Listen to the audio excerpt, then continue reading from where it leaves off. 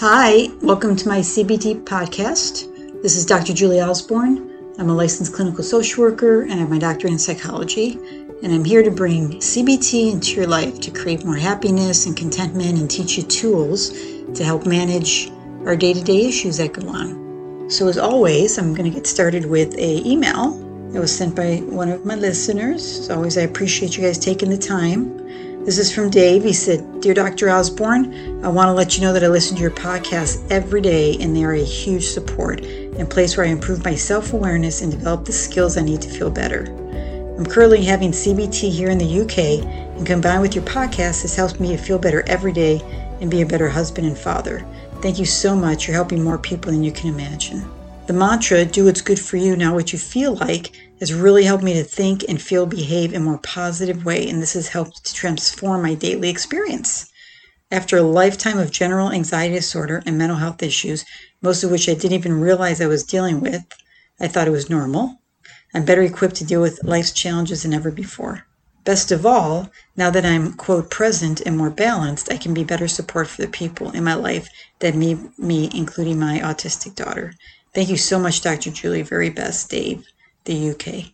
So thanks, Dave. I'm so happy. I hear all the time my mantra about do what's best for you, not how you feel, or make decisions, but what's best for you, not how you feel. It really works. I mean, people come back and they're surprised. I've had clients, I did one session, they tried it during the week, and they said it actually started to make a difference. So again, all of us, I believe, know what's best for us. And if you can ask yourself that, instead of saying, I don't feel like it, whatever that it might be, it can get you moving and making better choices for yourself, right? So we're thinking differently, which then allows our behavior to change. And then our mood improves. And that's what we're here for, right? To feel good by changing the way that we think. So today I'm going to talk about anxiety. I know I've had some other podcasts talking about anxiety, but it's the number one health issue definitely in our country. And I thought it wouldn't hurt to kind of review it and talk about some specific anxiety disorders and give you a little more insight. And we'll talk about how the CBT can help with that as well. So I think it'll be helpful. And in overall, it's handling stress in our everyday life, which is what we really want to work on because we all have stress, right? Stress can be a positive thing. Sometimes it gets us moving and motivated, and sometimes it unmotivates us and kind of gets us in a place where we can't really move or do anything. So we want to be able to handle it better every single day. And normally stress happens when we perceive an event as disturbing or threatening. So we have this primitive feeling back from our ancestors. When they experienced stress, they had to fight off, wild animals, invaders, adverse natural events, and other threats to their survival that we don't feel on a daily basis. These days, we're more likely to feel anxiety that comes from stress when we face overwhelming responsibilities at work, at home, experience loneliness, feel rejected, or have the fear of losing things that are important to us, such as our jobs or our friends.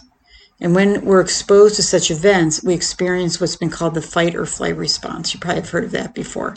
So to prepare for fighting or fleeing, your body's going to increase its heart rate and its blood pressure. So this sends more blood to your heart and muscles, and your respiration rate increases as well. And that's when you become more vigilant and tense. Our bodies end up on full alert. That's when you might have, some shoulder pain or neck pain. And this allows us to take action. So there is some purpose in this. When these anxiety-inducing conditions continue over a long period of time, however, they have a significant impact on how we live. And then we can start suffering from one of the many anxiety disorders. So, there was a purpose in it, but now it's become a problem. Share a little bit of research, because it's always good to know what's going on and what the research says. It indicates that anxiety disorders are, like I said, the leading emotional health disorder for women and are second only to substance abuse for men. Within any given year, it's been estimated that 15% of the population suffers from one of the anxiety disorders. Yet only a small portion of you guys who suffer go and get treatment. Fortunately, treatment is available and it's really effective. And why don't people go get treatment? People are ashamed. People have their hot thoughts of, I should be able to handle this. It'll go away. When the research says that it's second only to substance abuse for men, there's a good chance that the men are using it to self-medicate the anxiety, right? Kind of numb yourself out. So Thinking that it's going to go away, but then worrying and having more thoughts of what am I going to do tomorrow? How am I going to handle this? Just feeds the anxiety. So the sooner you go to get some help, and doesn't have to take long. Remember, I always say CBT is not a long-term therapy. If you're doing the work, you can really get better quickly. You don't have to suffer for so long. Also, anxiety, can be helpful when it prompts us to take action, like I was saying, regarding solving a problem. And you can use it as a clue, in fact, that there is a problem and that we need to confront it. So public speakers, athletes, and entertainers have long known that anxiety can motivate them to perform much better. When we don't recognize our anxious feelings or don't have the tools to deal with them, we may continue to expose ourselves to the cause of the anxiety, and then this leads to more problems. So we keep exposing ourselves to the things that are making us anxious, and then that just feeds our anxiety. And prolonged anxiety is demanding on your body and your life in general. So the constant state of being in fight or flight can cause heart palpitations. You may feel dizzy. You may have trembling or feel shaky. You can increase your blood pressure. You might sweat. You may feel like you're choking. It's hard to swallow. You can have high stomach acidity, feel nauseous, chest discomfort, and even muscle spasms. It can go on. And you may also feel detached or out of touch with reality, or think you're dying or going crazy sometimes. That's a very uncomfortable feeling. I've had many clients have, and I know it's hard to believe it's anxiety, but it is.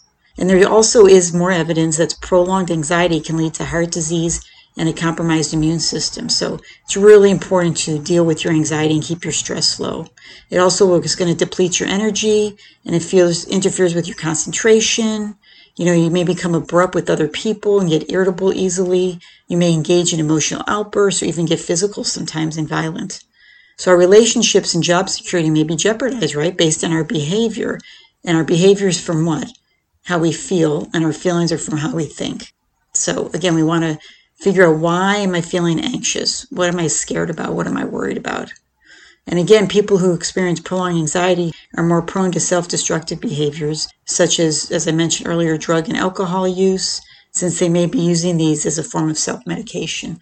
And you're fooling yourself, as some people are like, oh, I don't want to take any medicine, but you're drinking every day, right? So medicine has its place, doesn't always mean you need it, but sometimes it can help you get to a place where you can really work with the therapy and really use the tools. So what I've said so far is just some clues for you to assess where you are. And is anxiety the problem? A lot of people have, say, stomach issues, and that's a real issue. But if you're going to doctors and they can't find anything, it could be your anxiety, right? If you have a lot of muscle tension, you want to make sure, okay, I have good posture. Am I stretching? I'm exercising. Am I doing everything I can if I work on the computer a lot? And if I'm doing everything right, it's not going away. Maybe it's stress. So at least be open, so you're not suffering, again, with more physical symptoms, longer than you need to. So as I said at the beginning, I'm going to talk about the most common anxiety disorders, so you can kind of maybe separate what's going on with yourself. And any anxiety disorder, to be considered an anxiety disorder, lasts longer than normal anxiety. It's more intense. It can lead to fears that interfere with your ability to function in daily life. So the first one I'm going to talk about is generalized anxiety disorder, which occurs when a person's endured at least 6 months a state of excessive worry, feeling on edge continually. You can have sleep difficulty. You can find it hard to experience pleasure and relaxation. You can also have symptoms that cause you to feel restless, irritable, difficulty concentrating, fatigue, and muscle tension. This is not accompanied by phobias, obsessions, or panic attacks. This is just generalized anxiety, which is super, super common. But it has to last for, like I said, at least 6 months. It's not just something, I've been anxious for a week and then you're going to have a disorder. That's not how it works. It has to be over a long period of time. Another very common one that's really prevalent is called agoraphobia. So people who suffer from agoraphobia are afraid of finding themselves in situations where escape would be difficult or maybe help's not available. They also may suffer from panic disorder in certain situations, and then over time, they develop a fear of finding themselves in these situations. So common situations would include like public transportation, right? Like in a subway, in an airplane, on a train, maybe being home alone, in crowded public places such as a restaurant or maybe a grocery store. I've had a lot of people at grocery stores in line, and they said they just had to leave all their stuff and leave because they felt agoraphobic and a panic coming on.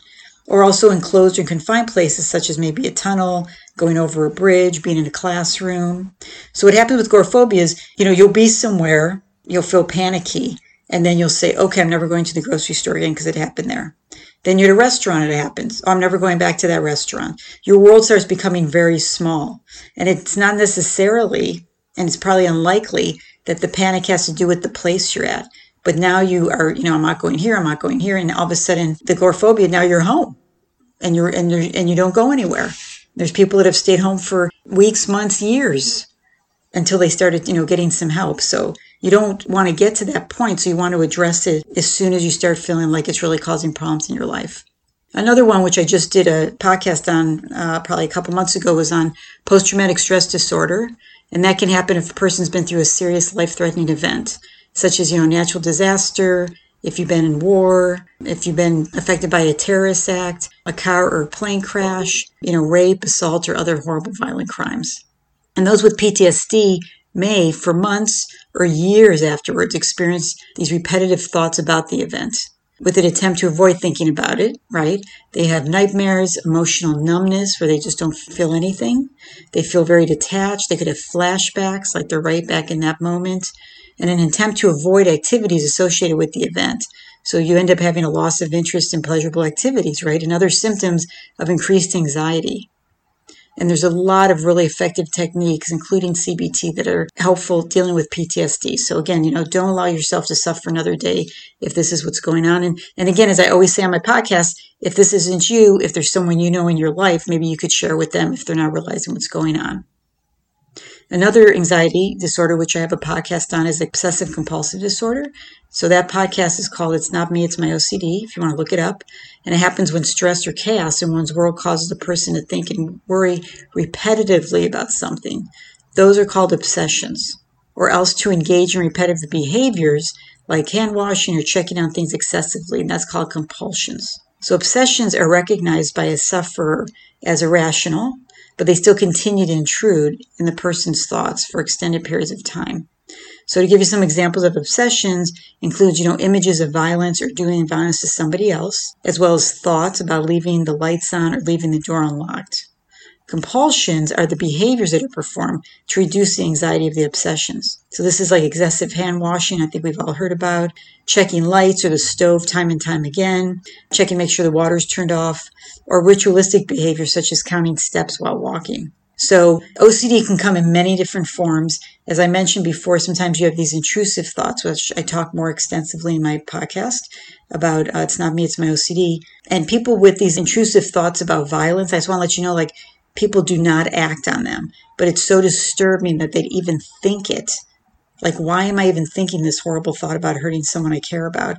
And they don't understand, because they don't know, which is okay, that it is OCD. And you have to learn to separate, what you're thinking from who you are. So again, that's really where, the CBT can be really, really helpful in helping you walk through this and feeling better. And you can get rid of those intrusive thoughts. It's not something that you have to live with. So another common anxiety disorder is social phobia. So this involves the fear of embarrassment in situations where others might scrutinize or evaluate your behavior. So this usually causes people to suffer because they're avoiding situations which affects their lives. And although many simply endure the anxiety associated with these experiences, it's hard to enjoy, what you're doing, right? So the most common social phobia is speaking in public. And in fact, surveys indicate that some people have a greater fear of public speaking than of death. It is a huge fear that people have. Other forms of this phobia can be fear of writing in front of others, fear of crowds, test-taking phobia, fear of spilling food or choking in restaurants, fear of blushing in public, fear of using public restrooms. I know some people that just will not use public restrooms, so they can go out for hours and hours and not go to the bathroom if they have to, which is not good for your health either. Right? So the social phobia, again, that can definitely be helped with cognitive behavioral therapy and doing some exposure techniques and identifying, what's this fear of what you think is going to happen, which probably doesn't, and seeing how it's just affecting your life in a negative way. And then just having phobias. So these are intense fears and avoidances that occur when a person is exposed to a certain type of situation, right? So these are specific to the sufferer. Usually they're irrational and sometimes even unexplainable. So common examples include airplane phobia, right? Fear of flying, being in an elevator, fear of thunder and lightning, animal phobia, fear of heights, fear of a doctor or dentist phobia. Some people just won't go to doctor or dentist, which is not good because they're afraid. Blood injury phobias and illness phobia. So I see a lot of people with the illness anxiety, we call it, worried about their health. Any little thing they feel, they think it's a medical problem, and it really creates a lot of stress. Very fearful of that. So see if you can identify if you have any phobias that are getting in the way. We all can be a little scared of maybe, having to go do our blood work, right? Or, we're uncomfortable going to the dentist. I mean, it's not my favorite place, but I show up because I know it's best for me. So it's not about like being fine and not being worried. That's okay. Again, if we have some stress, it's managing the stress and not letting it get in our way of our daily life. So the last one that I'm going to talk about before I talk about more ways of dealing with handling your stress and the anxiety is panic attacks, right? Which is super common for a lot of people. And then some people have never had panic attacks, and some people have panic attacks and they don't worry about it, right? But the problem with, having panic disorder, is when you have a panic attack and you worry about the next one. And it's one of the most debilitating manifestations of anxiety. So these dramatic episodes of anxiety seem to come out of the blue and happen even when there's no real danger going on. They're usually intense for a few minutes and they subside. But most of us don't know that they're going to subside. So our fear while we're having them just makes them last even longer. And the sufferer, you could have chest pains, feeling of smothering, dizziness, heart pounding, depersonalization, that's feeling detached. You could have hot and cold flashes, sweating, numbness, and even feeling nauseous.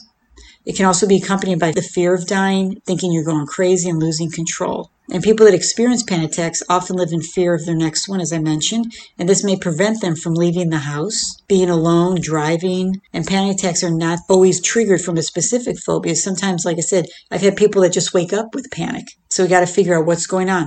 Why am I waking up in a panic? And one of the factors that perpetuates panic attacks is the fear of having another one, right? So now we're always anxious because we're just like, what if it happens here? When's it going to happen again? And the perception that a panic attack is coming on can also magnify an awareness of the symptoms, and then the person begins to tense up and harbor thoughts of doom, just the conditions that drive a panic attack. So if you feel a panic attack is coming on, it's helpful just to let it happen, which I know sounds really hard, as uncomfortable as it may seem. I have read some research that says, it tends to hit its peak in about 90 seconds and then it starts to dissipate. But when you're worrying and you're freaking out in the middle of it, it's going to last longer. And as is true with any phobia, you have to expose yourself to the fear situation in order for the fear to decrease over time, which is the worst part, right? I always tell people with anxiety, the good news is you can get through it, and the bad news is you have to go through it to get through it. If you don't tense up, the symptoms will generally subside within a few minutes. Tensing up just perpetuates the episode. You may feel faint, but you won't really faint. Blood is still going to your muscles as you tense up and not to your brain, and this may bring on the sensation of fainting. But your blood pressure and heart rate have increased, so you're actually less likely to faint, just to let you know. And during a panic attack, you want to rechannel your thoughts, challenge your negative thinking, letting yourself know, I'm not having a heart attack, I'm not going to suffocate, I'm not going crazy, I'm not going to die. If you can trust that, this will end soon. For example, you could say to yourself, well, here it is again. I'm going to watch my body respond to this just like I've done before. I'm going to survive. I can handle it. This may be unpleasant, but it's only anxiety and it will pass. And let me just flow through this. I've told people with panic, a suggestion is having maybe on your phone or on a 3x5 card, write something out like I just said.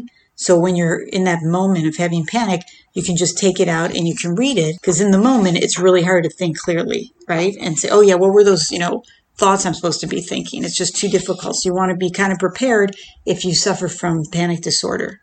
So people that deal with anxiety in a positive way usually have a sense of self-determination, a feeling involvement in their life experiences, and have an ability to change their negative thoughts into more balanced thinking. So self-determination refers to your ability to control or adapt to the events of everyday living. And a great deal of anxiety is perpetuated by how we think about ourselves and even anxiety itself, right? So is anxiety in control of us, or can we learn to control the anxiety? That's what I tell my clients. You want to learn to manage your anxiety, not let it manage you. And rather than seeing ourselves as helpless in trying to overcome obstacles, we can begin to define ourselves as problem solvers. We can remember specific times when we've been successful in solving problems and then define ourselves in those terms.